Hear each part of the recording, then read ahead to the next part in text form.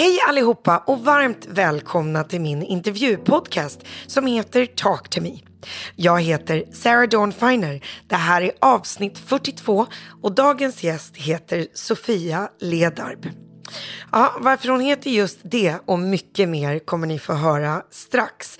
Men Sofia är skådespelerska och regissör.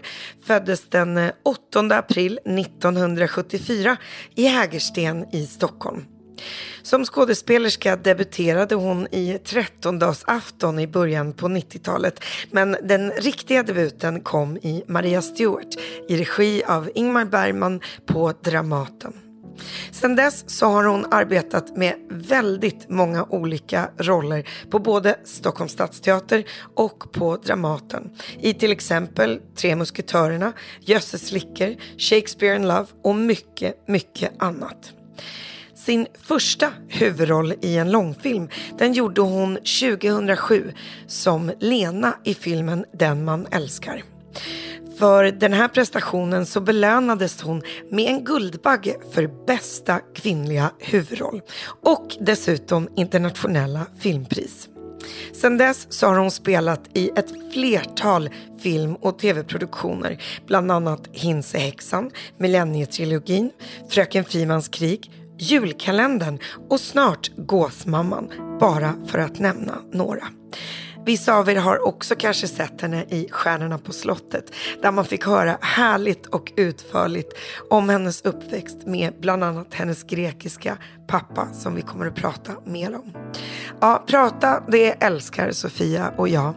Ni kommer att få höra varför teater var liv och död för henne. Hur det kan vara när man vänder och vrider på allt man är och har för att prestera. Och hur det är att vara en vuxen kvinna och få en ADHD-diagnos. För alla er som hörde avsnitt 16 där jag intervjuar psykiatrikern Lotta Borg Skoglund som är ADHD-expert, så vet ni att Sofia var en viktig del i min resa med att upptäcka min egen diagnos. Sofia berättar ärligt och utförligt om hur hon har upplevt det och också vilka verktyg som hon har fått under åren. Mina vänner, jag hoppas att ni får en härlig stund tillsammans med mig och Sofia Ledarp. Tack för att ni kommenterar, delar och lyssnar på avsnitten.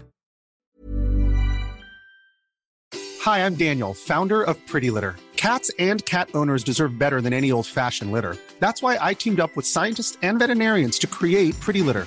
Its innovative crystal formula has superior odor control and weighs up to 80% less than clay litter. Pretty Litter even monitors health by changing colors to help detect early signs of potential illness. It's the world's smartest kitty litter. Go to prettylitter.com and use code ACAST for 20% off your first order and a free cat toy. Terms and conditions apply. See site for details. Så kompisar, tack för att ni lyssnar. Hörni, nu åker vi. Talk to me, talk to me. Talk to me, talk to me. Baby, talk to me, talk to me. Ooh, yeah, yeah. Talk to me, talk to me. Talk to me, talk to me. Baby, talk to me, talk to me. Oh, yeah. Är allting av? Ja, på flight mode och grejer. Då åker vi, min vän. Och då säger jag hej och välkommen Sofia Ledarp till Talk to me. Tack, Sarah. Det här är alltid en udda situation när man känner folk som man ska intervjua. Även om vi inte har känt varandra så länge. Men jag har velat intervjua dig om din karriär. Men om du skulle presentera dig, vad brukar du säga att du är? Nej, men okej. Jag är då skådespelerska och jag har jobbat professionellt sedan 2000 alltså. Kommer du ihåg ögonblicket när du faktiskt kallade dig det för första gången och men nu är jag skådespelerska? Ja, men det var nog när jag fick min första stora roll som jag älskade jättemycket. Och det var på Dramaten, Unga Dramaten, så fick jag en roll i Fallna från månen. Jag skulle spela en 8-årig tjej som heter Rosa. Och då kände jag så här, shit, det här är min drömroll. Som 8-åring, nu är jag skådespelare. Fast det var inte så i början. Jag kom ju in som statist eller figurant. Började ju jag som med Ingmar Bergman. Vilket var ju helt absurt. Ingmar Bergman, det ska vi komma till. Men vi börjar från början. Var föddes du och vad hette dina föräldrar? Jag föddes i Stockholm. Jag är uppvuxen i Norsborg. Och sen separerade mina föräldrar när jag var 7. Och då bodde mamma i Fruängen och pappa kvar i Norsborg. Jag är halvgrek. Min pappa var från Grekland. Han hette Panayotis. Kallades för Notti. Var en riktig diskokung. Han var en riktig lirare skulle man kunna säga. Han jobbade på Alexandra som servitör och sen som hovmästare. Och Alexandra var Sveriges Studio 54, ja, verkligen. Kan man väl säga. Ja. Men i alla fall, mamma heter Lena och hon är sjuksköterska i början. Hon var ju liksom en ensamstående mamma till slut som kämpade superhårt. För att pappa, han var ute och flög. Liksom. Han var inte så intresserad av att vara pappa på det svenska sättet. Pappa. Hur gamla var de när du kom? Min mamma var 20 och han var 14 år äldre, 34. Och sen hade ju pappa barn sedan tidigare. Han hade ju en son i Grekland som sen flyttade till USA. Vad hade han för efternamn om du hade haft hans grekiska efternamn? Ja, alltså jag föddes till Papadimitriou, vilket jag faktiskt älskar. Och så jag tänkte så här, varför har jag inte det? Papadimitriou, det är ju fantastiskt. Men sen var det någon period, barnavårdscentralen sa, prata inte grekiska med henne. Hon kommer få problem. För då var det på något sätt som att i början... Sa de? Ja, 70-tal. Vi är väl en hel våg tror jag av ungar till invandrare som försökte liksom komma in i svenska samhället. Och då sa barnavårdscentralen så här, nej du får inte prata grekiska. Hon måste ha ett svenskt namn. Så pappa bytte.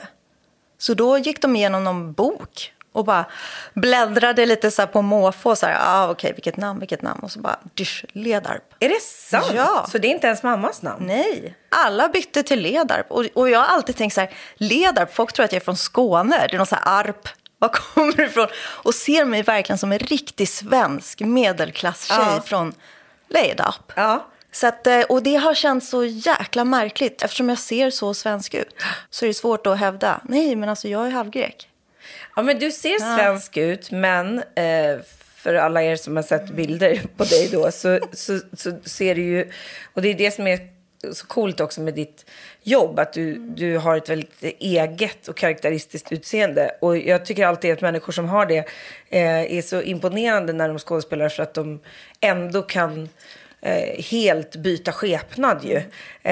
Men när man ser dig så tycker jag inte man glömmer bort dig. Alltså det finns en massa människor, skådespelare och så, som man kan vara så här, och han är så lik någon annan, jag vet inte vem utav dem det är, men så känner jag inte när jag tittar på dig.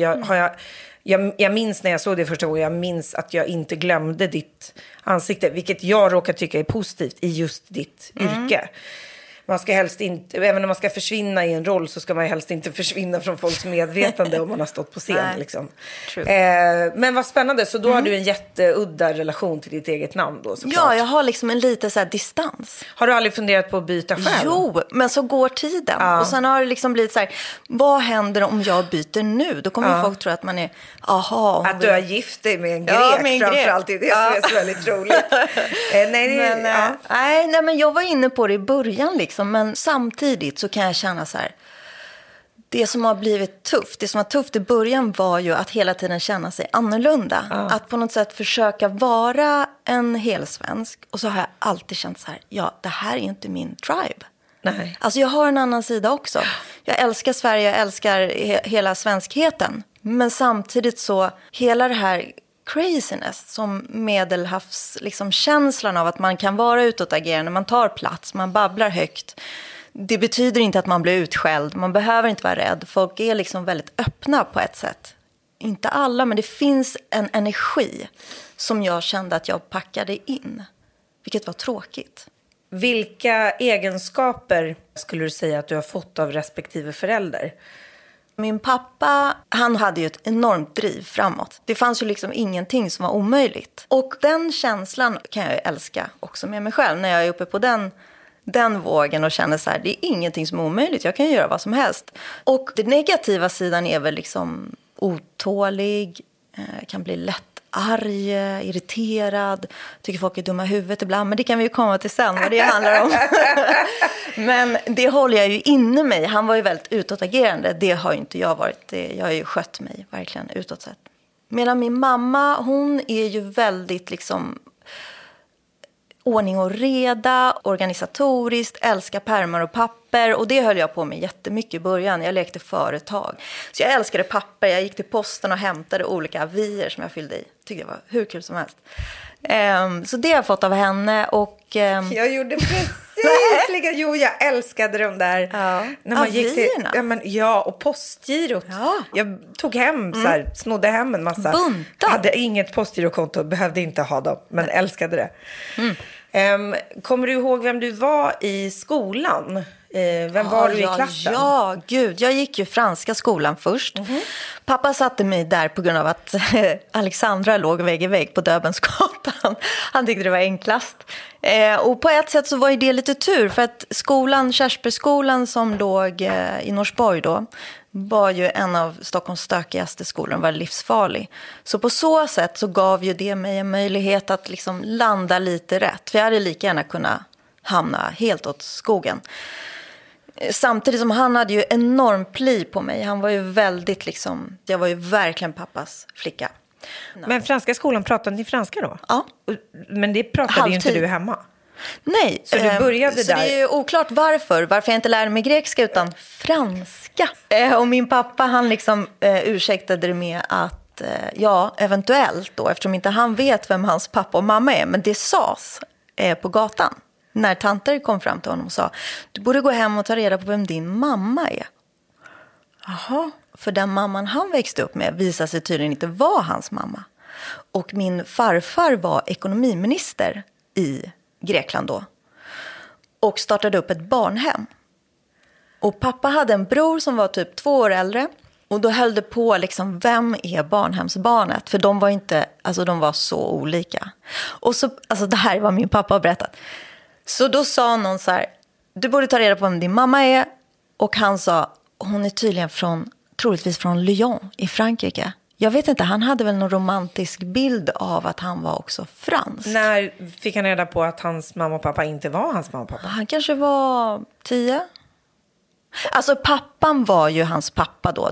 Det håller han stenhårt fast. Han håller stenhårt fast att det är han som är den äkta sonen och inte brorsan. Aha, gud okay. ja. Sen brukar han också säga, eller nu lever inte han längre, han dog för 10 år sedan. Men då var det också en story om att en av Greklands största sångare, Bouzouki-sångare, såg exakt ut som honom. Så det kunde ju också vara han.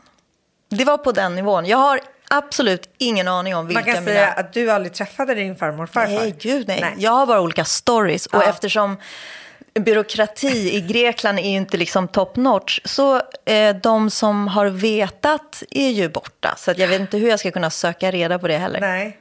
Det är... Gud, så spännande. Ja, jag förstår. Så han hade en bild av att han var fransk. The one. Och då ville också han att du då skulle lära dig franska. Det var hans liksom ursäkt. Ja, fast egentligen, Alexandra låg vägg i vägg. Ja, det kan man ju också ha som ursäkt helt enkelt. Och då lärde du dig franska. Men det känns som att franska skolan borde varit en hyfsat disciplinerad skola. Det var nunnor på skolan. Det var väldigt mycket niga. Man sa god morgon, man sa god middag. Alltså det känns ju som att det var väldigt många år sedan. Hur var det att ha en sån skolgång och sen komma ut och träffa en massa svenska barn på bakgården hemma i Norsborg som hade en helt annan uppväxt? Nej, men jag har ju alltid varit bra på att kameleonta mig själv. Så när jag var i Norsborg och lekte hajen eller sprang efter liksom motocrossar, då var jag liksom en förortsunge. Samtidigt så satte min pappa väldigt stor respekt. Han var ju smart på så sätt. Han var street smart. Han bad stökiga kids gå och köpa cigaretter i Norsborg centrum och så fick de 50 spänn. Och då var ju farsan liksom, men han är cool. Alltså då låter man dottern vara. Så att, och det var mycket så här 500 lappar i fickan som åkte upp. Så jag trodde ju min pappa var svinrik. Så det växte jag upp med. Och paradoxen hemma hos mamma? När de separerade då, det var ju liksom... Alltså ensamstående mamma som slet. Som jobbade dubbelt. och jobbade natt mycket för att få ihop det liksom. För han ville ju inte betala underhåll, för det var ju liksom, han ville absolut inte ha med myndigheterna att göra. Och hon vågade inte säga ifrån. Så att det var väldigt olika verkligheter om du var hos mamma eller var hos pappa. Verkligen. Fanns det ens någon slags varannan vecka mentalitet här på Vi 80-talet? började ju med det. De försökte, men det var ju verkligen liksom ingen ordning. Ingen så här, nu är det söndag, imorgon ska du till din pappa. Utan det var, han kunde ringa och så bara, jag står nere på parkeringen. Så det började varannan vecka, sen blev det varannan helg och sen vart det när han kände för det. Om man frågade dig när du var 13 år, vad vill du bli när du var stor? Vad hade du sagt då? Jag tror jag var väldigt mycket inne på polis. Sen blev det pilot. Och jag var nog ganska förvirrad. Jag tror för att mamma och de var inne i sjukvården och mormor var på Säpo. Jobbade mormor på Säpo? Ja. Wow! Ja, hon var ju med under hela Palme-grejen och fick inte säga någonting. Och jag tror min morfar var ute och gick undercover någon gång. Han var inte på Säpo. Men han tycker ju sånt är skitspännande. Minns du när du började få skådespelaredrömmar? Absolut. Jag flyttade till Lidingö och så började jag Härsbyskola på gymnasiet. Och där fanns ju en svenska lärare som var oerhört engagerad, höll på med teater. Och jag tänkte att jag var bra på att teckna. Men det var jag verkligen inte. Så då sa hon, men ska du inte kliva över på teater? Man fick välja tillval. Ja, kan väl göra. Då gjorde vi forumteater och det betyder att man går in i olika situationer. Det var någon situation och jag skulle gå in och typ bryta och spelade någon nazist. Det var jättekonstigt. Jag gick in och tog det här på stort allvar i alla fall. Och då blev jag besatt. Började längtan till skådespeleriet av att få vara andra människor eller började det av att inte behöva vara sig själv? Att inte behöva vara sig själv, skulle jag säga. Att helt plötsligt så... Allt det jag hade inom mig. Alltså jag hade sånt undertryck. Jag förstår ju efteråt att jag hade ju panikångest när jag var liten. Jag hade ju dagdrömmar av olika saker som var panik. För att jag spelade rollen som duktig flicka så extremt hårt. Jag vågade inte ta ett kliv utanför den linjen. Så att när jag liksom kom in i teatersammanhang så var det som att helt plötsligt så fick allt det där jag hade inom mig, det var liksom en tillgång. Någonting som jag försökte att trycka bort var helt plötsligt någonting som folk bara, wow, okej, coolt, kör. Och jag fick beröm. Plus att jag liksom hittade en väg som var utanför. Någonting som mina föräldrar hade. De kunde inte nå mig i det. Var det accepterat som ett livsval eller ett karriärsval? Ja, han sa att det var väldigt svårt. Han hängde ju med mycket skådespelare på Alexandra. Hängde mycket med After Dark då. Och han sa det är ju liksom en väldigt svår väg. Det hade han förstått. Men kör. Om man inte har några vägar in, vad börjar man då? Jag började med att jag hade turen att ha en granne som höll på med teater, Sofia Böhm. Och hamnade på en nattbuss och började prata med henne. Och det visade sig att hon var skådespelerska, gick Malmö scenskola. Och jag blev så här, wow. Sen så skulle hon kliva av bussen och då klev jag också av bussen på Näset. Och så började hon att gå och började väl känna sig obehagligt. Den här människan bara följer efter mig. Och så kom vi till hennes port och gick in. Och jag babblade vidare. Hon gick in i hissen och började bli mer och mer spänd. Så tryckte hon på 3:an. Och jag bara, och stod och pratade. Och sen visade det sig att vi bodde dörrarna bredvid varandra. Nej, så hon fattade inte att du stalkade inte henne. Du skulle ju också hem. Jag skulle hem. Nej, och tänkte bara, gud, det här är helt fantastiskt. Jag bor bredvid min idol. Och hon berättade om att det fanns något som heter scenskolan. Så efter gymnasiet var jag på väg till London och jag var barnflicka. Vilket inte alls funkade. Så jag kom hem och då sökte jag teaterstudion och kom in. Och det var där det liksom, där small det. Och teaterstudion ledde sedermera till att du sökte till scenskolan och den hamnade du i Luleå. Ja. Och det var ingen betänklighet att helt plötsligt packa ihop ditt liv och flytta upp till en stad som du inte kanske ens hade besökt? Nej, gud nej. Det var liksom bara fly fältet. Jag måste bort. Det var mitt sätt att frigöra mig, tror jag, från hela familjen och hela den rollen som jag liksom hade. Kommer du ihåg skådisidoler som du hade under den här tiden? Jag gissar att du måste varit på film, eller gick du mycket på teater? Nej, jag började gå på teater när jag hade gått ut. Ja, alltså det var ju då liksom Goda viljan var stor. Så det var ju mycket Pernilla August, Lena Endre. De var ju liksom de 2 stora. Och sen älskade jag Helena Bergström. Som stod för någonting helt annat. Och däremellan var ju jag statist på Stockholms stadsteater som hennes lookalike.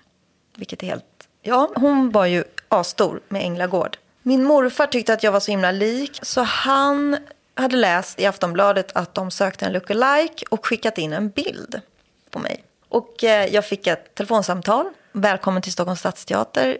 Vi söker då en lookalike till Lena Bergström och vi ska ha en audition. Så jag åker dit och där står ett gäng tjejer som har drag av Helena Bergström. Gud, vad udda. De sökte en lookalike för en föreställning. 13-årsafton. Hon skulle ha en tvillingbrorsa. Hon skulle spela båda rollerna. Viola och Sebastian. Och i slutet skulle även då brorsan dyka upp. Och då skulle alla få så här... Är det hon? Nej, de var 2. Ja, gud vad roligt. Ja. Så då fick man träffa henne och regissören. Och man fick gå runt i ett rum och härma henne. Hon gick före och så fick man gå efter. Jag fick inte jobbet. Men sen några år senare så ringde de upp mig. De hade spelat den ett tag och behövde en ny lookalike. Då fick jag chansen. Det var ju någon slags version av statist. Men fick du blodad tand? Tyckte du om miljön att vara på en teater? Jag älskade det. Jag låg i kulisserna och bara studerade varenda skådespelare. Fantastiska skådespelare på teatern. Det var stort. Och Helena var ju väldigt bra. För hon kunde stå på scenen längst bak. Hon höll om mig så frågade hon så här, vill du bli skådespelare? Jag bara, du måste gå scenskolan. Du måste söka scenskolan. Så ses vi snart igen. Hur nervös var du efter scenskolan? Eller hur säker var du efter scenskolan att det här kommer gå bra för mig? Bra fråga. Jag bestämde mig ganska tidigt. Jag ger det 5 år. Och om jag inte står på Dramatens stora scen, Stadsteaterns stora scen, filmar, då får det vara. Då får vi göra någonting annat. Men målet var alltid att få vara bland de bästa. Jag ville se dem jobba. Var det en definition av något som skulle göra dig lycklig? Ja, det skulle göra mig lycklig, rik och åtråvärd och älskad och att få vara med. Då var jag liksom utvald. Vilket är helt absurt. Men då upplevde jag att det var så. Om du framförallt var på Dramaten, då var du en riktig skådespelerska. Du hade kommit in genom det där nålsögat. Det räckte liksom inte med scenskolan, utan det skulle vara där. Vad var första jobbet som du fick? Alltså det första jobbet var på Boulevardteatern. Det var en huvudroll. Det var med en dansk regissör. Den hette Den sista sucken. Det visade sig att han var en psykopat. Den danska regissören? Den danska regissören. Han var mytoman och psykopat. Hade jag ingen aning om. Jag var dedikerad. Jag tog min roll på stort allvar som jag alltid gör. 100%. Jag ger allt. Han ville att jag skulle vara fastkedjad på en spegel eller någonting under föreställningen. I slutet typ. Och så sa han så här, du ska stå kvar med handbojar under pausen.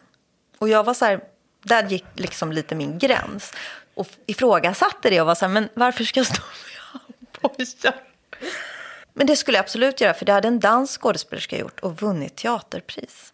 Jaha, och jag ifrågasatte det och han blev skitarg. Sen såg jag hela ensemblen satt och pratade med honom. Och när jag kom så blev det tyst. Och jag insåg så här, nu snackar de om mig. Jag fick panik. Det är väl det värsta som skulle kunna hända mig då, att någon pratade skit.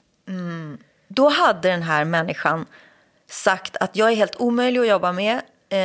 Vi ringer upp den här skådespelerskan. Och det var liksom ingen snack. Jag skulle bli utbytt om jag inte fastkedjades fast. Regissören säger att du är omöjlig att jobba med. Ja, fruktansvärd att jobba med. Och han hittade ju på en massa saker som jag hade gjort. Och ensemblen var så här, åh gud, chockad. Jag var ju nyutexaminerad, ingen visste vem jag var. En psykopattjej. Och sen så sa jag bönar och bad. Jag ringde upp till scenskolan och sa så här, hur kan ni inte ha sagt att jag är så värdelös? Som de säger. Alltså jag står ju här och tror att jag har något att komma med. Men jag är ju så jäkla dålig. Ja, och då sa Paula Brandt, som då var min röstlärare, hon bara, vänta nu, vad heter den här människan? Och så sa jag det.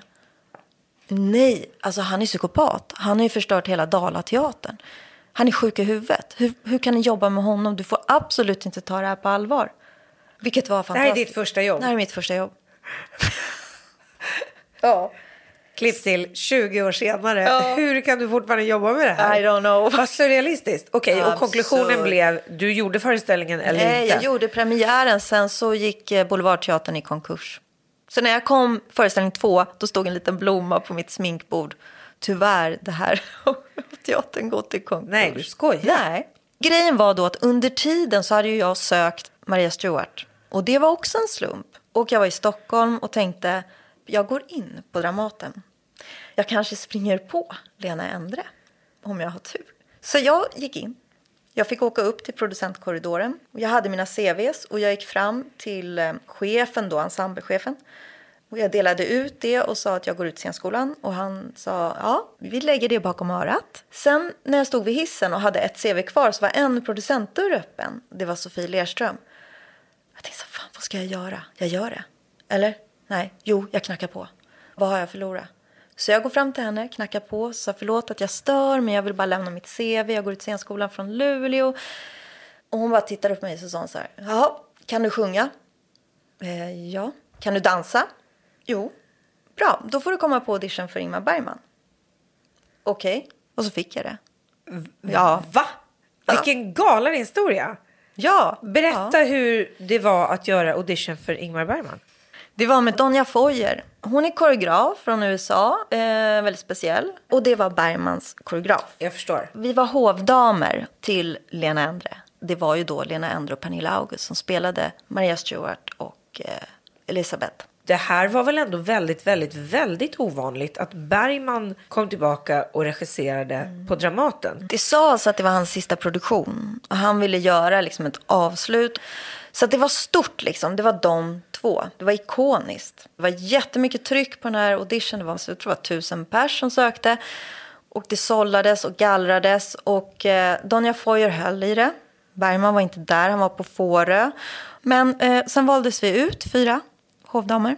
Och då hade de skickat en film, tror jag, på oss. Och han satt väl och valde vilka han ville ha, vilket var fantastiskt. Då fick man 1 års kontrakt, vilket var ju toppen, för då kom jag med i förbundet och allt det där.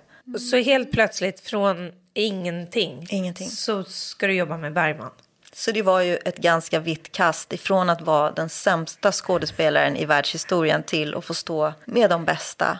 Jag kanske springer på Lena Endre, säger du, och så landar du på en audition där du får jobb med Lena Endre. Ja. Beskriv första repetitionsdagen, första gången du träffade Bergman. Vi kom tidigt. Vi fick korsetter på oss som snördes på. Det här var långt innan de andra var på plats. Och sen kom vi in i repsal 1 och då satt han där. Och då fick vi sätta oss på hans högra sida. Ja, och sen bad han oss att ställa oss på scenen och så sa, här är min blomsterrabatt.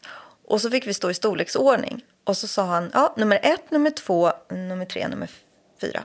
För mig såg jag honom lite som en liten farbror som var lite arg. Folk var ju väldigt rädda och han kunde vara extremt elak ibland. Men han kunde också vara väldigt rolig och han slog ju mellan de två. Så att det var stort, men jag tog det inte på så stort allvar. Även om jag förstod att det här är fint, jag får vara med i fina rummet. Vad skulle du säga att du lärde dig det året av att titta på Lena Endre och Pernilla August som du förstår nu att de är briljanta på som skådespelerskor? De är totalt olika i sitt sätt att arbeta. Det var fantastiskt att se att man kunde göra det på olika sätt. Och väldigt intuitiva båda två. Och det gav mig jättemycket. Plus någon form av ödmjukhet, liksom, en öppenhet inför hur man jobbar. Att liksom våga gå hela vägen in i det. För båda går ju verkligen hela vägen in. Kände du dig hemma? Hade du hittat hem? Ja, verkligen.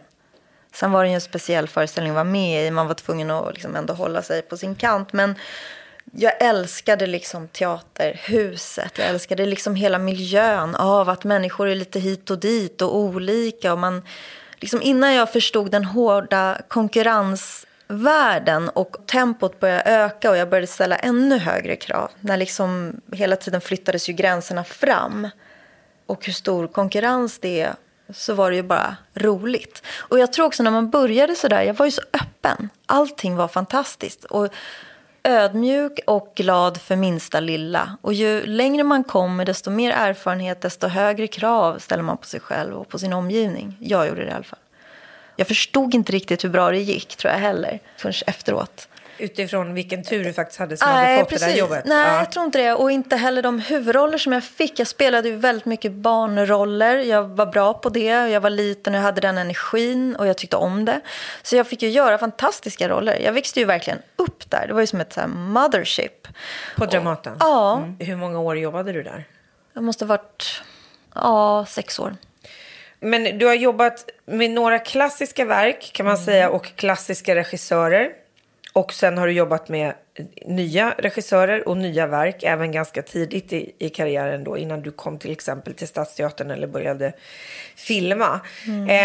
Vad tyckte du var roligast då? Hade du ens preferenser? Nej. Jag tänkte Siv Rud hade sagt jag tackar ja till allt. Så att jag var lite så. Jag tackar ja till allt innan jag började liksom få kunna välja sådär. Och det finns ju inte så många kvinnoroller utan det är ju ofta en. Du jobbade på Dramaten och sen har du jobbat på Stadsteatern i många år. Kan du beskriva vad skillnaden är? Skillnaden mellan Dramaten och Stadsteatern det är att Dramaten har ett nationellt uppdrag. Deras uppdrag är att spela för hela Sverige, alltså hela nationen. De är liksom våran nationalteater. Stockholms Stadsteater är Stockholms teater. Vårt uppdrag är, för jag tillhör den ensemblen, är att vara en angelägenhet för alla stockholmare. Så vårt uppdrag är liksom mer lokalt. Det är liksom skillnaden på de två.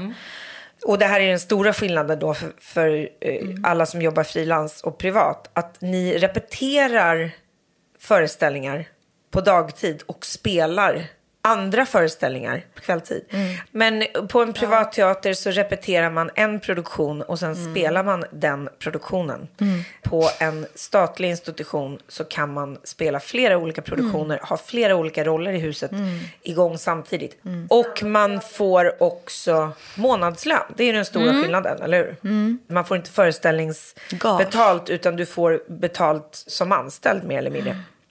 Vad är en ingångslön för en skådespelare på Dramaten eller i Stadsteatern idag? Gud, jag vet inte vad den ligger på nu. När jag började var det typ 11 eller 15 000 i månaden. Som en nyutexaminerad var det då, 2000. Nu är det väl högre, hoppas jag verkligen. Men det ligger väl kanske på... Det vet jag faktiskt inte om det är 20-25. Ish. Vi säger det där någonstans. Vi säger det. Alltså man tror ofta att skådespelare tjänar multimiljoner. Att vi sitter där och kammar hem minst 60 000 i månaden. Eller bara så fort du kliver in och gör en filmroll så är du liksom miljonär. Men så är det inte. Jag ligger på 32 nu. Ryan Reynolds here from Mint Mobile. With the price of just about everything going up during inflation, we thought we'd bring our prices down. So to help us, we brought in a reverse auctioneer, which is apparently a thing. Mint Mobile Unlimited Premium Wireless. How to get 30, 30, bit to get 30, bit to get 20, 20, 20, bit to get 20, 20, bit to get 15, 15, 15, 15, just $15 a month? Sold! Give it a try at mintmobile.com/switch. $45 up front for 3 months plus taxes and fees. Promo rate for new customers for limited time. Unlimited more than 40 gigabytes per month. Slows full terms at mintmobile.com. Burrow is a furniture company known for timeless design and thoughtful construction and free shipping, and that extends to their outdoor collection. Their outdoor furniture is built to withstand the elements, featuring rust-proof stainless steel hardware, weather-ready teak, and quick-dry foam cushions. For Memorial Day, get 15% off your Burrow purchase at burrow.com/acast, and up to 25% off outdoor. That's up to 25% off outdoor furniture at burrow.com/acast.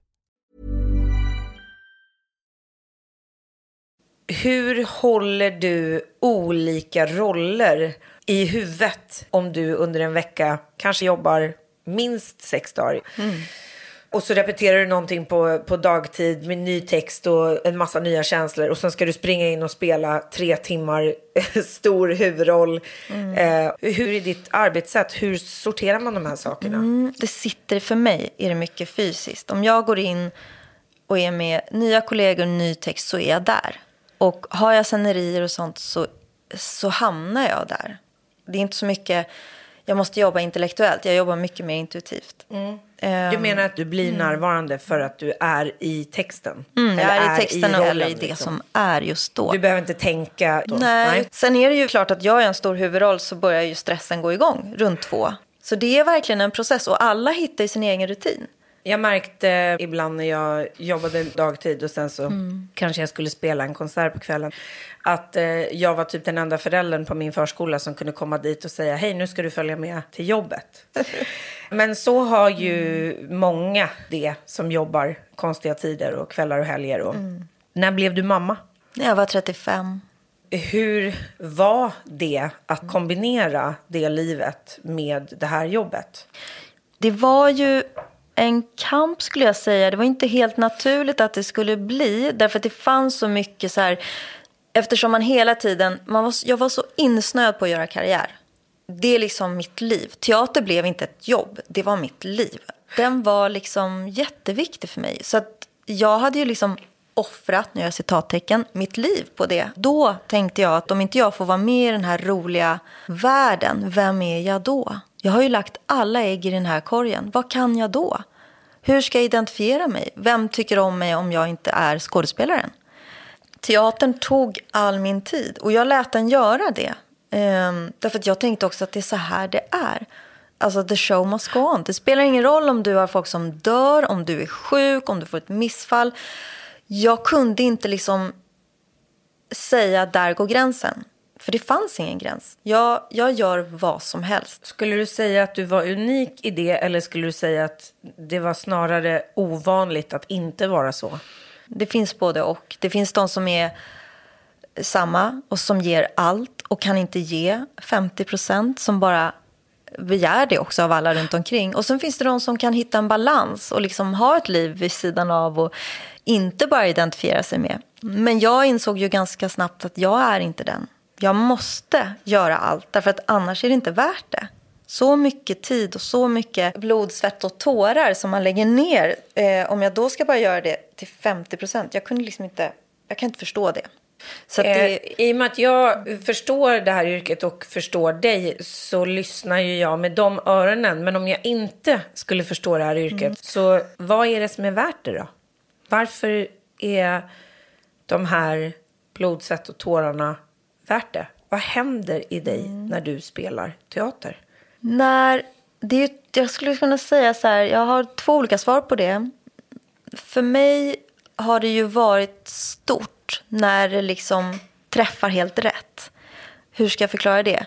Som en konsertpianist, när det bara liksom flyter, när liksom allting stämmer, det bara läggs på plats. Man får kontakt med publiken, sig själv, sin ensemble. Det bara är magiskt. Det ögonblicket är så starkt. Och att ha den kommunikationen med varandra i samma rum det liknar ju ingenting på ett sätt. Och på något sätt när man har upplevt det så är det som man går efter. Att vilja uppleva igen och igen och igen. Och det blir meningsfullt. För teater kan verkligen förändra saker. Man kan få en person att kunna gå ut därifrån, känna sig sedd eller identifierad. Det blir så stort. Det blir liksom en form av själslig healing på ett sätt. Båda hållen. Och sen kan teater vara fruktansvärt. Det kan vara så dåligt så att man får ångest på båda sidorna. Så svårt är det. Det finns aldrig... Och ibland är det ju faktiskt också bara underhållning. Ja, alltså, ibland exakt. ska det ju inte fylla funktionen av att definiera någons liv. Nej, ibland ska man bara kul. Men du har gjort ganska mycket tunga roller ju. Och nu då efter utmattning och så här så har jag ett helt annat sätt. Det ska vara roligt. Livet är så otroligt kort. Vi står i en fruktansvärd period i hela liksom världen. Teater är inte så viktigt. Det är viktigt på ett sätt för att det är roligt och jag vill ge människor någonting. Men det är inte livsviktigt på samma sätt. Vilket jag är väldigt tacksam över att jag hann vakna upp än för sent. Att jag liksom värdesätter mitt liv mycket större nu. Och mina barn. Som jag kan känna liksom, herregud vad jag kämpade när jag fick min Louie. Med att både vara mamma, vara på teatern, känna att jag kunde göra en karriär, vara liksom framgångsrik samtidigt som jag skulle vara den här mamma. Och alla sa så här, så slappna av, lägg dig och sov, var med ditt barn. Och det är klart jag ville det, men jag visste inte hur jag skulle göra det. För att det drog åt 2 håll. Så jag försökte liksom bunta ihop allting, vilket blev ju jättetungt. Därför att jag var jätterädd. Det gick ju också sådär att det tar slut. När du blir förälder så tar det slut, speciellt för kvinnor. Det finns den rädslan. I vårt yrke finns den jättetydligt. Var barnafödande någonting som du planerade? Eller kom det naturligt? Blev det bara så? Jag tror att jag insåg... min mormor var precis då med i en bilolycka och dog. Min morfar överlevde. Och jag insåg i det ögonblicket, eftersom jag hela tiden, jag hade vunnit en Guldbagge, jag var liksom på gång, jag stod och väntade på att liksom, för nu har jag ju vunnit en Guldbagge, så då är man ju hemma. Och så ser det inte riktigt ut i Sverige. Du vann en Guldbagge för bästa kvinnliga huvudroll i en film som heter Den man älskar. Det var en av dina första filmer ju. Ja, det var första filmen, ja. Som du någonsin gjorde. Hur skilde sig upplevelsen av att ha varit alla de här åren på teater och sen helt plötsligt kliva in i filmens värld, som ju är ett helt annat hantverk verkligen. Som skådespelare? Var det spännande? Var det så här, nu har jag äntligen en ny utmaning? Det var en sån fantastisk roll att få, och den stämde på så många plan. Och jag kommer ihåg, jag satt på Mariatorget och pluggade och kände verkligen så här, gud, jag måste göra det här. Det var liksom bara, det är min roll, jag måste få den. Så jag gav allt. Då var ju det din första stora roll. Kändes så här direkt, det här vill jag göra igen? Eller kände du dig ödmjuk inför att så här, jag hoppas jag får göra det igen, men nu går jag tillbaka till teatern? Ja, teatern har alltid varit min liksom hemma... Arena och alla kollegor och sådär. Sen blev jag ju förförd, såklart. Jag tyckte filmmediet var liksom, det är magiskt. Och speciellt efter premiären, när vi åkte runt i världen och jag förstod att just med film så kan du liksom nå en publik på ett helt annat sätt. Och helt plötsligt så insåg jag så här, gud, det här tar sig längre bort. Det här är 2007 som du vann den här Guldbaggen. Ja. Hur var känslan när du vann? Kommer du ihåg? Vem var det som läste upp ditt namn? Det var Lennart Jäkel. Och precis innan hade Fläskkvartetten spelat The Winner Takes It All. Det första som flög i mitt huvud var förlåt. Vilket är helt absurt. Förlåt att jag tog den här platsen nu då. Vilket är så sorgligt. För att istället för att bara njuta av det så fanns det någon jantebild i mig. Istället för att jag gick upp och skrek och studsade och bara... Som jag skulle ha gjort idag. Så jag gick upp. Men jag har inte ens vågat se det här tacktalet. Sen njöt jag liksom såklart. Och jag var oerhört tacksam. Och sen så kom ju en massa helt osunda tankar om... Vad betyder det här? Och nu kommer det hända en massa saker. Massa drömmar och så. Du tänkte, nu händer det. Jag tänkte, äntligen. Jag kom över tröskeln, nu slipper jag kämpa. Nu har jag blivit godkänd. Jag fick stämpeln i pannan. Jag är en av de här fantastiska skådespelarna. Nu kan ju folk gå på bio då och titta på filmen. Och vad var det som hände? Det blev tyst. Nej, jag fick oskyldigt dömd. Men som var en jättetuff produktion så småningom. Och det var inte alls det jag drömde om. Det var tv? Ja, det var tv. Och tv har ju ett helt annat inspelningstempo många gånger. Och ofärdiga manus. Jag vet att jag tänkte, nu är jag jätteglad att jag har gjort det och allt det där. Men apropå nu, att följa sin magkänsla. Så kände jag någonstans så här, det här ska jag inte göra nu. Men jag vågar inte säga nej. Jag gör som Siverud. Jag säger ja. Och det blev för stort pris att betala. Det lärde jag mig sen, att man måste våga avstå. Efter de här produktionerna så har det ju mer eller mindre rullat på i ett par år. Om vi går tillbaka till att du blev mamma, hur förändrades din relation till vad du tog för jobb och blev det någon skillnad? Eller jobbade du precis likadant? Ja, alltså sorgligt. Det var kaosår. Min mormor dog, min pappa dog, min brorsa dog och jag fick min älskade son Louis. Så det var så mycket som hände. Och det har jag lärt mig efteråt. Jag bemöter det med att jobba ännu mer. Så att jag liksom ökade tempot, skulle jag kunna säga. Jag fick Louis och jag vågade inte pausa ur. Och det var massa jobbigt runt omkring, så jag gasade. Och tänkte att han får följa med i det här. Så här i skådespelarlivet, det har man ju hört. De ligger i kulissen, i logen. Man går ut och ammar eller kräks någonstans i någon hink. Det är väl så det är. Människor sa ju så här, men ta det lugnt, tiden går fort och sådär. Men så kom jobben och jag vågade inte säga nej, helt enkelt. Vilket jag absolut hade gjort idag. Och jag gjorde det mer med mitt andra barn. Men mitt första, det var liksom det slet åt 2 håll. Det var tufft faktiskt. Jag var fullt ut där ju såklart när jag var med honom, samtidigt som jag var fortfarande fullt ut på teatern. Det slet mig lite i att jag blev överstressad. Alltså. Och när upptäckte du att det är nog inte jättebra för mig? Ja, det var ju inte så länge sedan. Utan jag kan ju se liksom en 10-årsperiod av fullt ös. Och jag förstod nog inte riktigt varför. Utan jag fortsatte leva i den här världen av att jag måste springa. Jag måste ta de här jobben. För att också att det fanns här, du är inte mer än ditt sista jobb. Och jag stannade aldrig upp och reflekterade över så här, mitt eget värde. Och plus att jag älskar att jobba. Jag älskar den här världen. Jag älskar att berätta. Jag älskar att vara med de här människorna.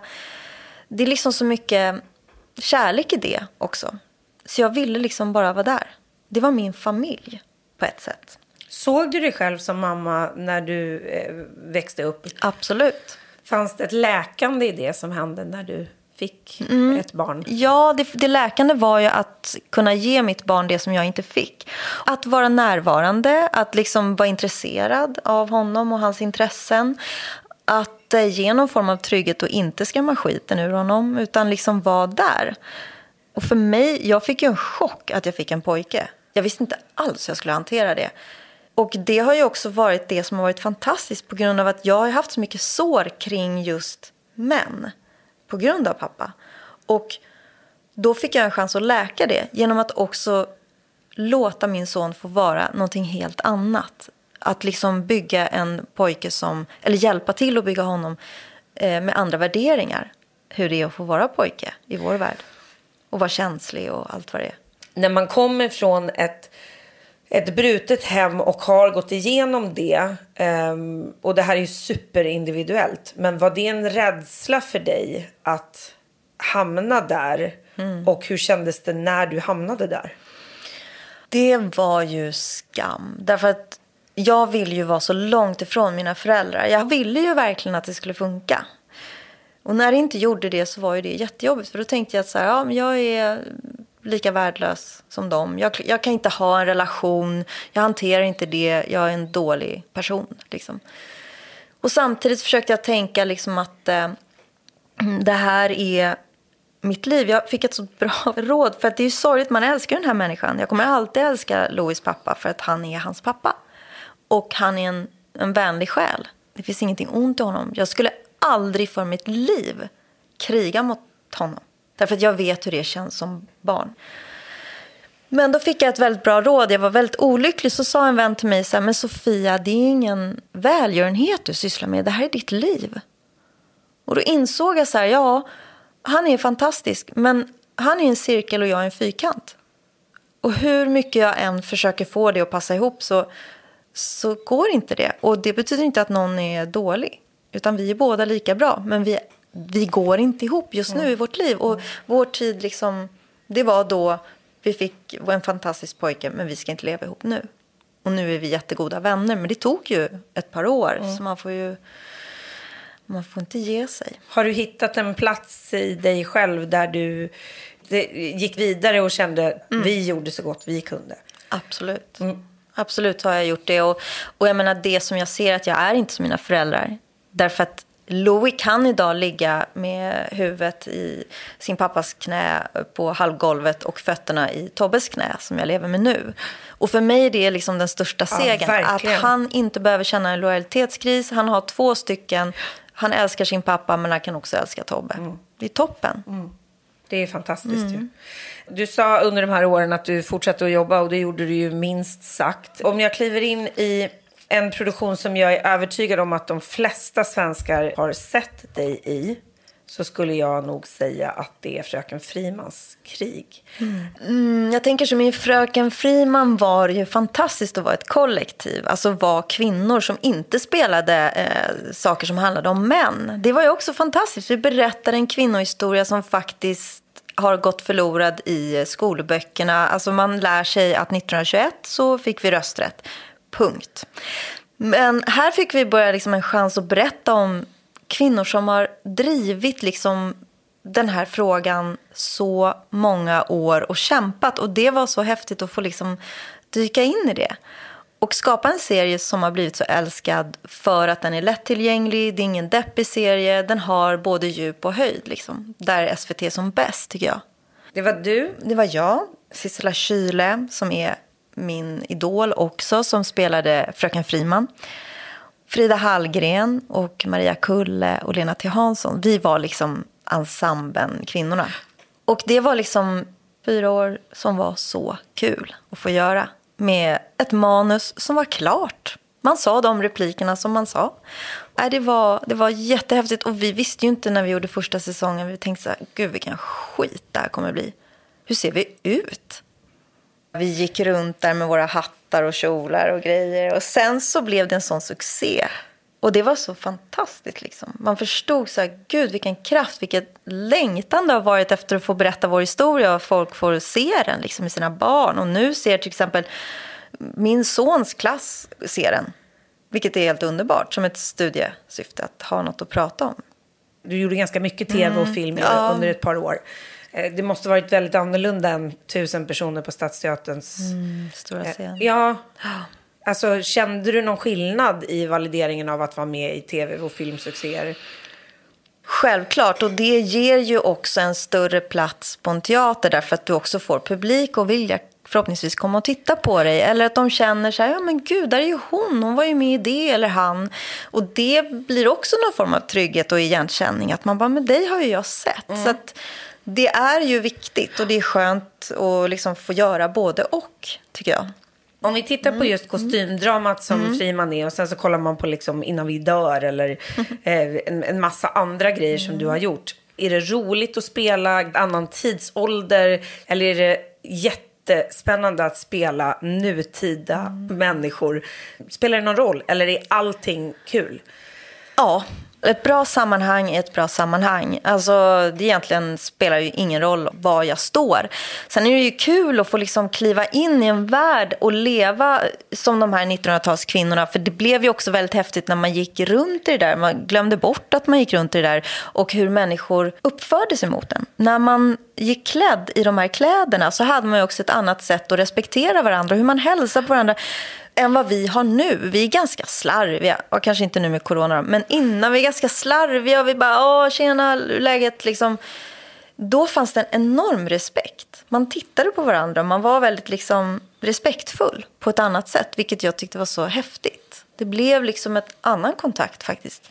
Än vad vi kanske slänger runt med idag. Sen är det ju jätteroligt att få vara med i något som är här och nu. Såklart. Om vi kör lite snabba frågor innan vi byter ämne. Vem är den bästa regissören du någonsin har fått jobba med? Ja, det är väldigt kul med Benke. Han är ju kommer från danshållet och är helt Fredrik Benke Rydman. Men han är ju helt flipprig och inte en liksom teaterregissör verkligen. Vi hade ett jättefint samarbete med Hugo Hansén i Persona. Jätteroligt med Alexander Mörk Eidem i Tre musketörerna. Maria Blom när jag gjorde Teater under bron och gjorde en monolog. Det finns så många fina. Emma Bucht som vi gjorde julkalendern ihop. Vilken roll önskar du att du hade fått gå tillbaka till och spela igen? Vilken bra fråga. Lady Macbeth och Kamraterna. Vilken roll skulle du aldrig någonsin vilja spela igen? Oj. Ibland när jag ser mitt CV så tänker jag, vad är det här för något? Vad är det här? Ja. Har jag gjort det här? Alla mina söner kanske. Jag gick runt i någon konstig klänning. Nej, det gick inte. Min bild av er skådespelerskor i din generation, Eva Röse, Julia Duvenius, Alexandra Rappaport och x antal till, är att ni har ett systerskap som är ganska så ovanligt för kvinnor i det här yrket, och att det kanske inte hade kommit på samma sätt utan Tystnadtagning och MeToo. Jag måste nämna Sofia Helin. Ja, Sofia Helin i allra högsta grad som startade skottet, kan man säga. Hur ser du på den reflektionen? Att den är helt riktig. Vi var ju liksom ett gäng som kickade igång Tystnadtagning. Och många av dem du nämner var ju med i det. I den lilla kärntruppen, kan man säga, som började ifrågasätta så här, borde vi inte göra någonting? Borde vi inte säga som det är? Och då exploderade det ju i våran lilla grupp. Vi blev liksom en enhet. Och det är vackert. Jag menar, vi kan verkligen höra av oss till varandra. Det är liksom, vi backar varandra. Om någonting händer så står vi upp för varandra. Och det är flera människor som gör det. Och det, jag kommer aldrig... så var det inte innan. Nej, absolut inte. Man var mer solitär. Man blev mer splittrad. Och faktiskt att branschen i sig ställde oss på olika plan. Men nu helt plötsligt så kan ju vi liksom... Det känns mer som att vi är en starkare grupp. Killar har varit mycket bättre på det. Att hålla varandra om ryggen, peppa varandra. De är som ett entourage. Vi har inte riktigt varit det. Vi har varit mer ensamma. Och jagat någon form av så här, hur ska man vara? Hur ska man liksom tillfredsställa den här branschen? Sjukt sätt. Mitt medberoende som jag inte ens såg. Som jag var tvungen att ifrågasätta mig själv under hela Tystnadtagning. Det är ju det som är det jobbiga. Att... Jag har fogat mig in ett helt liv i ett system, i en struktur som bygger på att jag är lägre i rang än vad en man är. Helt utan att tänka på det. Det är självklart om han har behov och är packad och råkar göra någonting och är äldre, så skäms jag å hans vägnar istället för att bara, idiot, vad gör du? Och gå och säga, berätta det för någon. Det skulle jag aldrig göra då. För då visste jag att om jag skulle ställa ut den skådespelaren till en arbetsgivare och jag var ny och den här personen var etablerad och en stor skådespelare, så skulle ju inte det vara han som åkte. Det skulle ju vara jag. Och det visste man bara om. Man skulle aldrig göra det. Och vi, som kvinna kanske man hade ett större toleransfönster och liksom låta folk hålla på och härja. Därför att ingen har ju kört med konsekvenser på det. Det var väldigt få historier man hörde där en person som beter sig illa får gå. Eller liksom ställs och får skämmas liksom och ta ansvar för sina handlingar.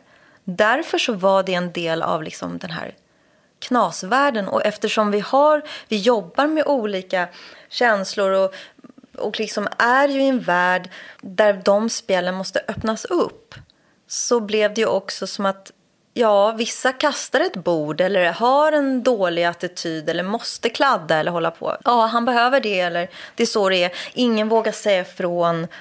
Vissa kunde man vara rädda för. Och jag tror också för unga skådespelare så var det ju svårt att liksom, är det så där jag ska vara? Unga män. De är ju inte alls så idag, tack och lov. Idag har vi ett ord som heter MeToo. Idag så ställer en regissör frågan, kan du tänka dig, och om det ska vara en nakenscen eller en hångelscen, skulle det kännas okej för dig att göra det? Jag menar, då var det bara så här, okej, här ligger ni med varandra eller hånglar, eller då ska du vara topless och så här, kör. Det finns ingen koreografi, ingenting, bara kör. Gå på feeling. Idag finns det ju tack och lov intimkoreografer som går in seriöst och bara bygger upp ett förtroende mellan två skådespelare, framförallt inom film. Hur man närmar sig varandra, vad man tycker och liksom, det här är okej, är det okej om jag tar det på armen och sådär. Nu finns det en respekt, nu finns det ett ord där vi kan liksom studsa emot och verkligen börja se det här som problemet som det är och säga nej. Och jag känner det liksom som ett ansvar mot våra barn. Hur länge ska vi acceptera det här? Hur länge ska det vara okej att flickor utsätts för människohandel, våldtäkter? Det är färdigt nu. När du träffar unga skådespelerskor, märker du skillnad på vilka ni var och vilka de är? Absolut, de är så mycket coolare. Alltså vi är coola också, men shit, de är så modiga. De skiter i, de kör. Och de kan regissera och de kan skriva och de filmar, de gör allt. De bara flyger. Det finns liksom ingenting som stoppar dem på samma sätt. Och de har ett starkt systerskap. Det finns liksom ingen gräns. Och det är underbart. Är det inspirerande? Ja, det är jätteinspirerande. Och det är inspirerande och jag älskar att kunna säga det till dem. Eller skriva på Instagram när jag tycker de gör något bra. Och de blir jätteglada. Att vi kan ge varandra det. Att liksom motarbeta den här splittringen av att vi tjejer hela tiden, så fort man sätter tjejer i en grupp så tjafsar de och konkurrerar med varandra. Det är bullshit. Ska vi fortfarande ifrågasätta det? Det här handlar inte bara om kvinnokamp. Männen är ju också med i det här. Vad vill vi ha för samhälle? Och där tänker jag att vi tillsammans måste kämpa emot en struktur som är så gammal och föråldrig. Därför att det skapar ju också, män är ju också inne i någon box av vad en man är. Det ska ju också sprängas. Jag vill inte att min pojke ska gå runt och bara, jag måste vara en sån här kille som slåss. Utan han ska kunna gråta, han ska kunna vara sig själv. Vi måste få vara människor. Vi måste hamna i ett läge där vi får skapa nya barn. Ja. Alltså människor som de är. Och det är skitsvårt när förskolan, skolan, jobben säger det här är inte ett vanligt barn. Nej. Och det här är min segway till det sista som vi ska prata om. Nej, det jag vill är... inte sluta nu. jag kan om prata. det är, jag vet att det är en massa folk som har hört den här podden förut som lyssnar. Och jag vet att det är väldigt många som lyssnade på avsnittet som heter nummer 16 när jag intervjuade Lotta Borg Skoglund. Och då pratade jag om dig i det avsnittet. Och varför jag pratade om dig då är för att vi båda två har fått diagnosen ADHD. Och i mitt liv så var det du som triggade igång de tankarna hos mig när jag hörde dig prata om din resa som jag identifierade mig med väldigt mycket och som väckte väldigt många frågor och tankar i mig. Och jag vill ta upp det här egentligen främst därför att jag kan inte förklara den mängd brev, kommentarer och meddelanden som jag har fått efter det här avsnittet av hur många som kände igen sig. Wow. Så att om du är min katalysator och jag är deras katalysator och de blir någon annans katalysator så vill jag väl egentligen bara summera det här samtalet med att en liten stund prata om hur den resan har varit för dig. Och den är ju ett par år nu sedan du fick din ursprungliga diagnos. Och var befinner du dig i det idag? Vad har det lärt dig? Vad betyder det för dig? Och varför är det någonting som du har valt att prata öppet om? Jag fick det för 3 år sedan någonting. Det var när eller 4 år sedan nu nästan. Det var när mitt andra barn kom. Och från att vara en person som älskar pärmar och postgirolappar och liksom planera saker och driva saker och tänka så här, men vad är problemet? Jag kan både göra köttbullar, stå på scen, vara en flickvän, hålla på och liksom, jag kan vara överallt. Det är ju inte att ha ADHD. Det är ju att vara en väldigt driven person bara. Och min pappa var grek så att det är inte så konstigt att jag har ett temperament. Så har jag tänkt. Sen har jag liksom sökt i smyg för att jag har aldrig visat utåt sett hur jag egentligen mår. Jag menar, jag har varit en person utåt sett som är väldigt, tycker jag själv, följsam och trevlig och stabil. Som jobbar hårt, älskar mitt jobb. Men på insidan och min familj har jag ju fått ta liksom smällarna. Jag orkar inte, jag blir arg, jag blir ledsen. Alltså det går fort, jag har liksom impulser. Men det har jag tyckt var härligt. Jag kan få hybris på mitt jobb. Allting är möjligt, jag kan göra allt. Till jag hatar mig själv. Jag är så fruktansvärt korkad. Jag kan inte berätta för någon att jag inte har läst en enda bok. Då kommer de slänga ut mig. För här är alla intellektuella och kunniga och smarta i min värld. Men då sökte jag under en ganska lång tid efter att jag hade PMS. Att jag kunde verkligen 2 veckor i månaden känna att livet var toppen. Och sen så var det botten. Och sen efter mensen så var det bara, wow, himlen är blå, livet är kul. Jag fick olika mediciner för det, funkade inte. Så jag slutade med det. Och sen tappade jag bollen helt när andra barnet kom. Jag har ju också bonusbarn, så det var mycket att hålla reda på. Och då på något sätt så bara slutade allt fungera. Humöret bara, allting var kaos. Och jag tänkte så här, herregud, min pappa var skogstokig. Alltså jag måste ju ha ärvt någonting. Jag kanske är galen. Jag har så mycket undertryck. Jag är så arg konstant. Och liksom arg på mig själv. Och liksom lever på något sätt varje morgon som att jag ska gå in i ett krig. Japp, då kör vi liksom. Och kavlar upp ärmarna, är någon annan och går ut för att leva i den här världen.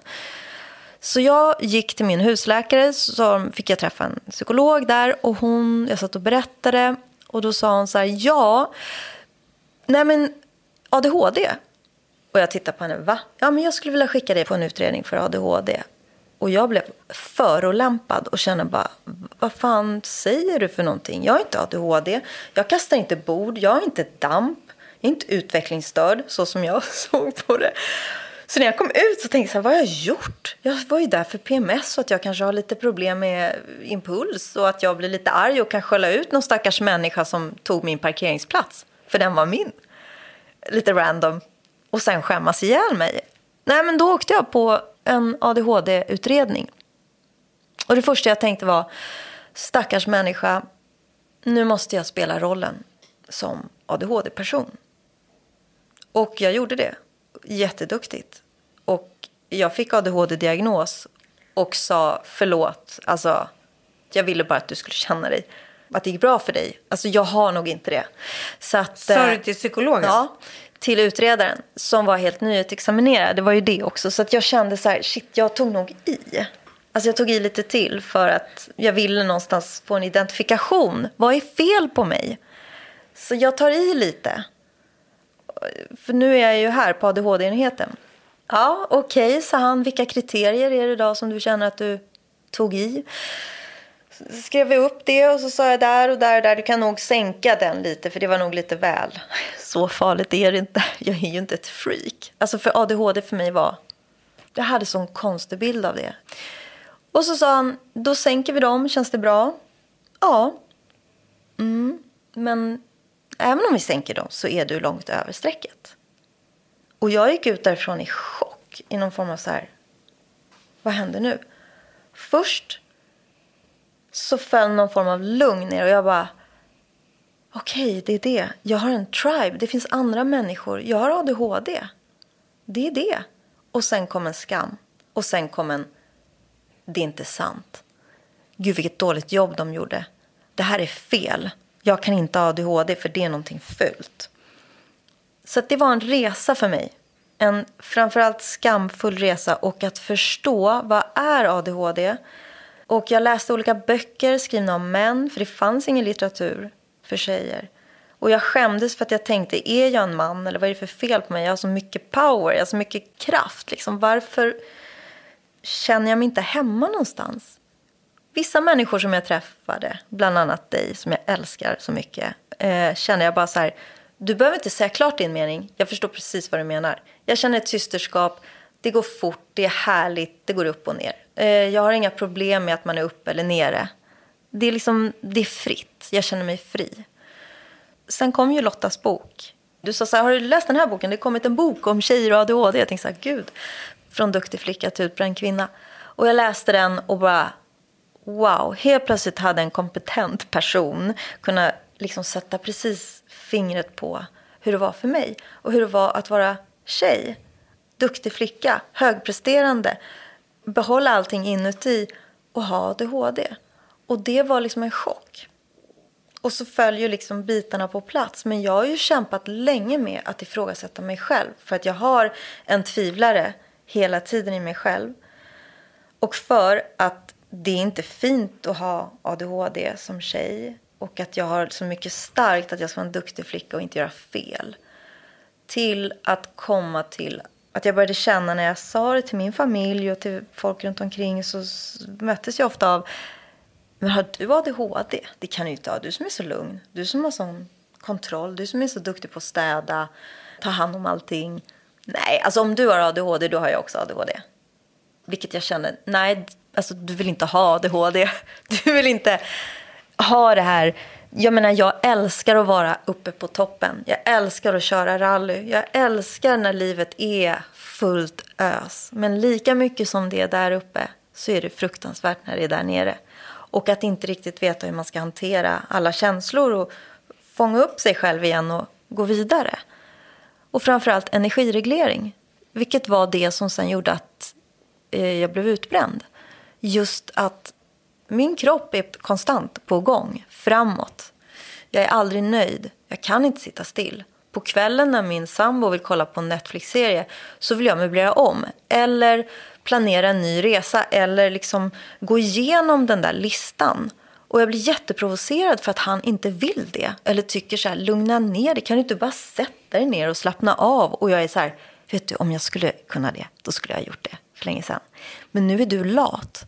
För att du borde ha gjort så här och rensat vinden medan jag var borta. För jag har jobbat. Alltså, det tar aldrig slut.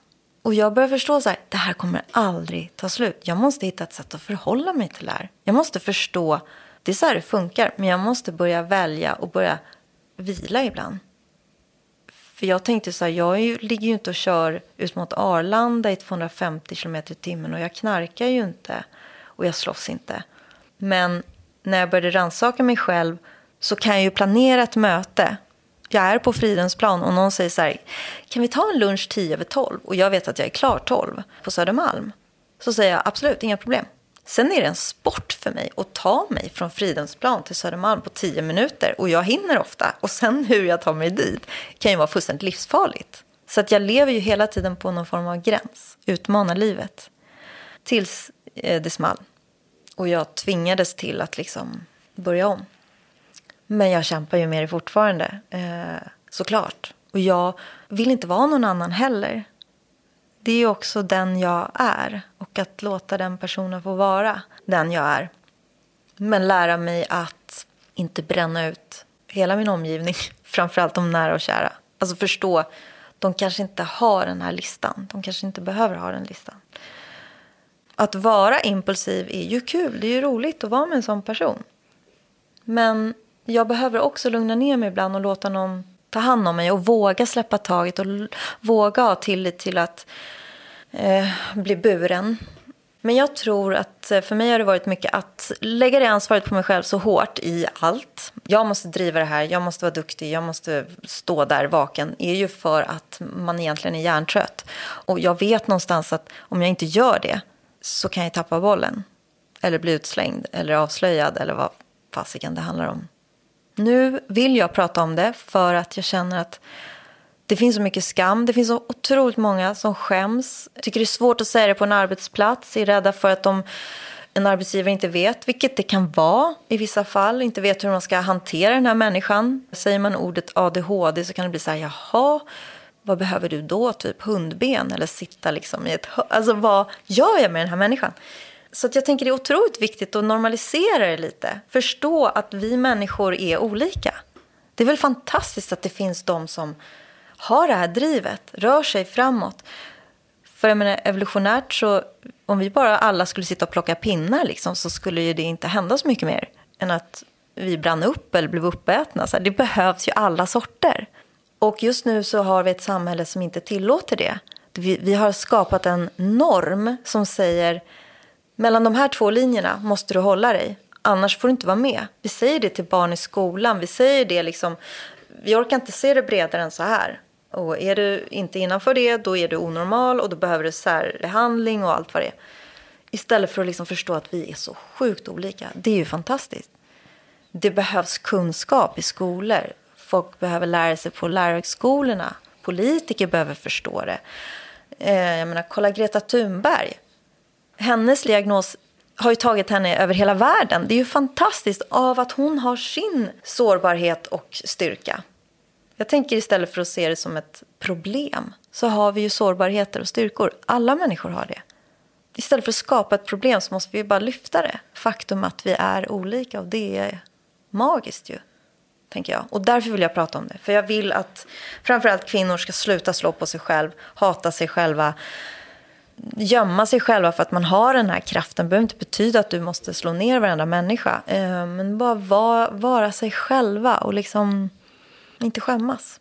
Och för att en arbetsgivare ska känna att ha en ADHD-person är toppen. Det finns ingen lojalare arbetsam person du kan ha som du kan slänga en boll till och den personen jobbar järnet för. Det handlar inte om att man bränner hela budgeten på en liksom kaffelatte eller går och köper upp en H&M-butik, utan det är verkligen människor att lita på, tycker jag. Men det är för att jag har ADHD. Men jag tycker att det är härligt. Jag tänker så här, en dagisfröken sa till mig när det är ganska tydligt att min minsta pojke kanske har det. Så sa hon så fint så här, jag har ADHD, alla mina 4 barn har ADHD. Varenda gång någon får en diagnos, då firar vi. Så ska det vara. Vad har varit mest förlösande i livet med att säga det, förstå det och att prata om det? Att göra mig fri. Att frigöra mig själv och få leva mitt liv så som jag är. Att sluta gömma mig och skämmas utan att våga liksom bli en uppdaterad version av mig själv 2.0.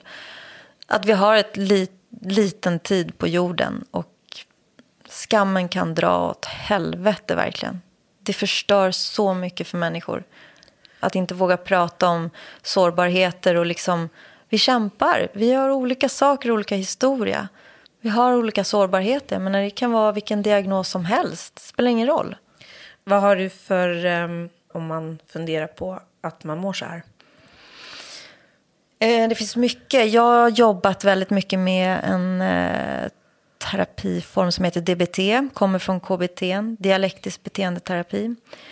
Det är en fantastisk form. Den är väldigt fyrkantig och teknisk, vilket passar mig väldigt bra som en emotionell person. Men det handlar mer om att jobba med medveten närvaro för att också hinna med impulser som kommer. Och hinna göra ett beslut istället för att bara springa ut, rakt ut liksom, på varenda impuls som du får.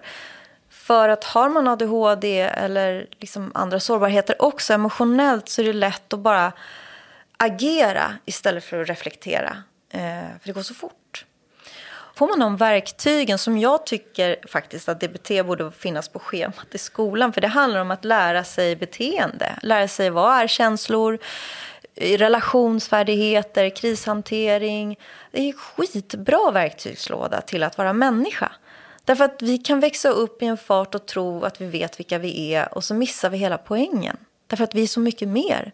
Eller vi formar oss, apropå det du sa med föräldraskap och så.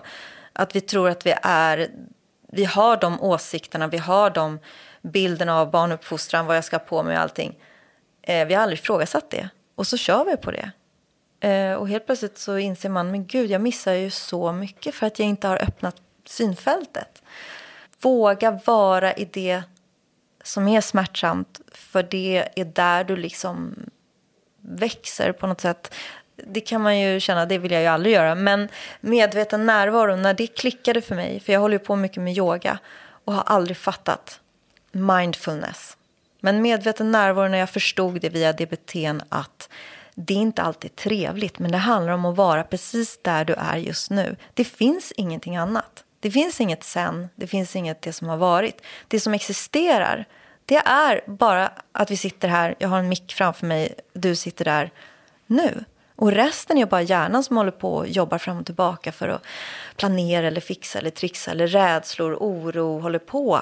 Men alltså, jag är ju övertygad om att det finns anledningar till att man hamnar där man hamnar. Och jag är väldigt tacksam över att vi båda två har haft ett jobb i många år där vi har krävts att vara närvarande. Därför att det är det man är på scen. Och har man ett annat yrke där man måste ta beslut på liksom stående fot, så är det klart att det är exakt samma sak. Alltså att du måste helt enkelt stå i närvaron för att kunna klara av ditt yrke.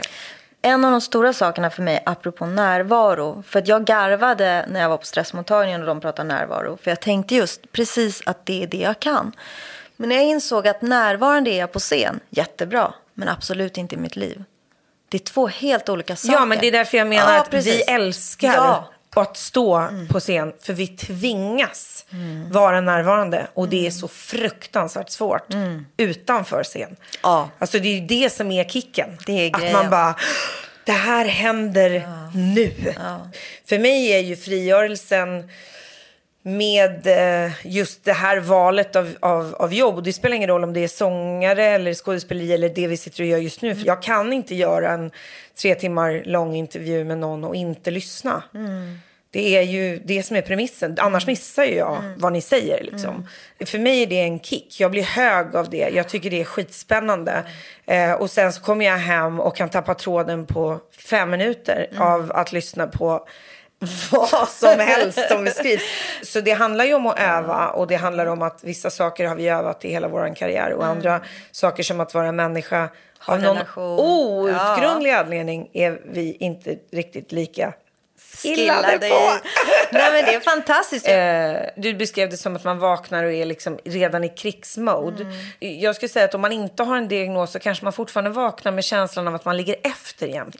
Exakt. Jag borde ha tränat igår, det gjorde jag inte. Jag borde ha gått upp tidigare i morse, det gjorde jag inte. Jag borde se ut så här, det gör jag inte. Eller vad man nu än tänker. Och om det är någonting som jag tror att jag ville visa och även som jag njutit av att få höra när du berättar, så handlar det jättemycket om att också acceptera vem man är och acceptera att man inte är likadan som andra. För att vi har ett så stort behov av att bli förstådda. Ja, och sedda. Ja, och därför så tror jag att när någon säger, ja, så är inte jag, så blir det en stress i, är jag fel då? Och fattar du inte mig? Och om du inte fattar mig, då kanske du tycker jag är dum i huvudet. Jag kanske inte borde finnas här överhuvudtaget. Istället för att bara känna så här, aha, är du inte? Nej. Fan vad spännande. Hur är du? Livet rullar inte på samma premisser för alla. Och det finns något identifierande med att acceptera det. Och att höra andra människor som kanske då rullar lite som en själv i det att alla kämpar vi med något. Ja, och det finns ett så bra ord som jag vill dela med mig som heter radikal acceptans. För man hör ju det här acceptans, man måste acceptera, bla bla bla. Det kanske man inte alltid kan, för att det är ett helvete. Men då har radikal acceptans hjälpt mig. Det kan ju också upplevas väldigt ensamt. Jag måste radikalt acceptera den här människan är en idiot. Jag kan inte förändra det. Jag kan lyssna. Jag kan försöka förklara. Och ibland så tycker jag att det är lättare att radikalt acceptera att jag är idiot. Absolut. Alltså vara så här, jaha, nej men det här kan inte jag. Nej. Och det här får jag jobba på. Och fast jag måste säga så här, du är en person som jag beundrar väldigt mycket. Och det här är inte bara, hej, jag ska säga positiva saker. Men du är ju verkligen en modig människa som, nej det här kan jag inte, då ska jag lära mig det. Jag är programledare, jag är hittande. Alltså det är så coolt. Och det är liksom att våga liksom ge sig själv det. Det tycker jag är fantastiskt. Du har ju brutit så många gränser. För dig själv, för andra, för oss som ser dig utifrån. Vilket är ljuvligt. Inspirerande. Det ska du veta. Ja, verkligen. Och jag tänker det här programmet är ju så viktigt för så många människor som lyssnar. För vi behöver varandra. Och märk då att det som har varit mest lärorikt för mig och det som jag går mest igång på är att vara tyst. Att lyssna? Ja. Att ställa frågor, att väcka tankar och att lyssna. Och oavsett ADHD eller inte så är det väldigt, väldigt behagligt att faktiskt ha en nyfikenhet på en annan människas person och med det formar en annan bild av den människan än vad jag kanske intentionsmässigt hade när jag började intervjun. Det är ögonöppnande. Alltså skulle alla få den möjligheten att göra det, att vara så nyfikna på någon, så tror jag att det finns en grundläggande förståelse i människor som jag nu börjar se som mönster. Alltså, ja, och nu berättar hon om det här. Om en timme kommer det nog leda till att hon lärde sig det där. Det är intressant. Jag tycker det är typ det mest intressanta. Alltså, men jag går igång på det för att för mig så är det så viktigt att vi börjar förstå varandra. Och det är så svårt att göra när man inte pratar. Så att för mig är det egentligen bara som att sitta och ha en mänsklig skola. Men det är det som är så fint med det här. Det är ju samtal, att liksom mötas. Och det har ju vi inte tid med annars. Att just få dela. I grund och botten är det ju så här. Something's gotta give i den här situationen. För att annars är det inte ett liv värt att leva. Om man inte pallar att gå upp på morgonen liksom. Så är det inget kul. Under. Nu ska vi summera. Och det gör vi genom 10 snabba. Och sen så får du rekommendera 3 saker innan vi lämnar lyssnarna. 10 snabba. Är du beredd? Ja, okej då. 10 snabba med Sarah Dawn Finer. Grekland eller Sverige? Grekland. Stå på scen eller spela in film? Film. Vego eller kött? Vego. Dårskap eller kunskap? Dårskap. Det var bättre för eller det bästa har inte hänt än? Det bästa har inte hänt än. Shakespeare eller Strindberg? Shakespeare. Yoga eller jogga? Yoga. Meryl Streep eller Glenn Close? Svår. Båda. Grekisk yoghurt eller grekisk feta? Just nu är jag besatt av yoghurten. Prata eller lyssna? Oj, båda. Det är ju inte riktigt så man får svara. Men... Får man inte det? Nej, man ska välja. Okej, lyssna då. Kära Sofia Papademitrio. 3 rekommendationer. Vad du än vill lämna lyssnarna med. Micken är din. Kom ihåg att du är så mycket mer än vad du förstår. Så min rekommendation är att varje morgon du vaknar, lägg ditt fokus på 3 saker som du ser i rummet och beskriv dem istället för att gå raka vägen in i tanken eller springa iväg. Och bara liksom notera, betrakta, se. Försök att liksom bara vara där. 3 saker du ser, 3 saker du hör och 3 saker du känner i kroppen. Och sen har du gett dig själv lite tid och sen gå vidare. Jag skulle rekommendera... Just nu är jag besatt av att göra egen granola med grekisk yoghurt. Det kan jag leva på för resten av mitt liv. Jag behöver inte äta någon annan mat. Det kan jag rekommendera. Man kan också ta lite hallon och blåbär fryst och liksom värma lite grann. Lägga på färsk ingefära och kanel. Det finns inget bättre. Sen vill jag rekommendera att våga känna tillit till människor som man kanske inte riktigt känner. Lita på den vänskap som jag fick här rakt framför mig. Att hyr ett hus ihop när vi väl får resa. Men våga liksom, gör någonting i grupp. Gör någonting ihop. Åk tillsammans. Isolera dig inte. Och våga vara sig själv liksom med andra människor. Jag skulle kunna rekommendera, nu känner jag massor av saker. Jag säger det här också till mig själv, ska ni veta. Faktiskt. Men att inte lyssna så jäkla mycket på varenda tanke som poppar upp i ditt huvud. Faktiskt. Jag fick ett bra råd. Det var 98% av dina tankar är falskt. Tro inte på dem. Utan 2% kan du lyssna på. Fundera på de 2 och vilka de 2 är, mina vänner. Jag är jätteglad att du kom hit och jag är tacksam för det här samtalet. Men jag är jätteglad att jag har fått vara här, verkligen. Ja. Och till er som lyssnar är jag också glad att ni lyssnar. Ja. Tack. Tack själv. Puss. Puss.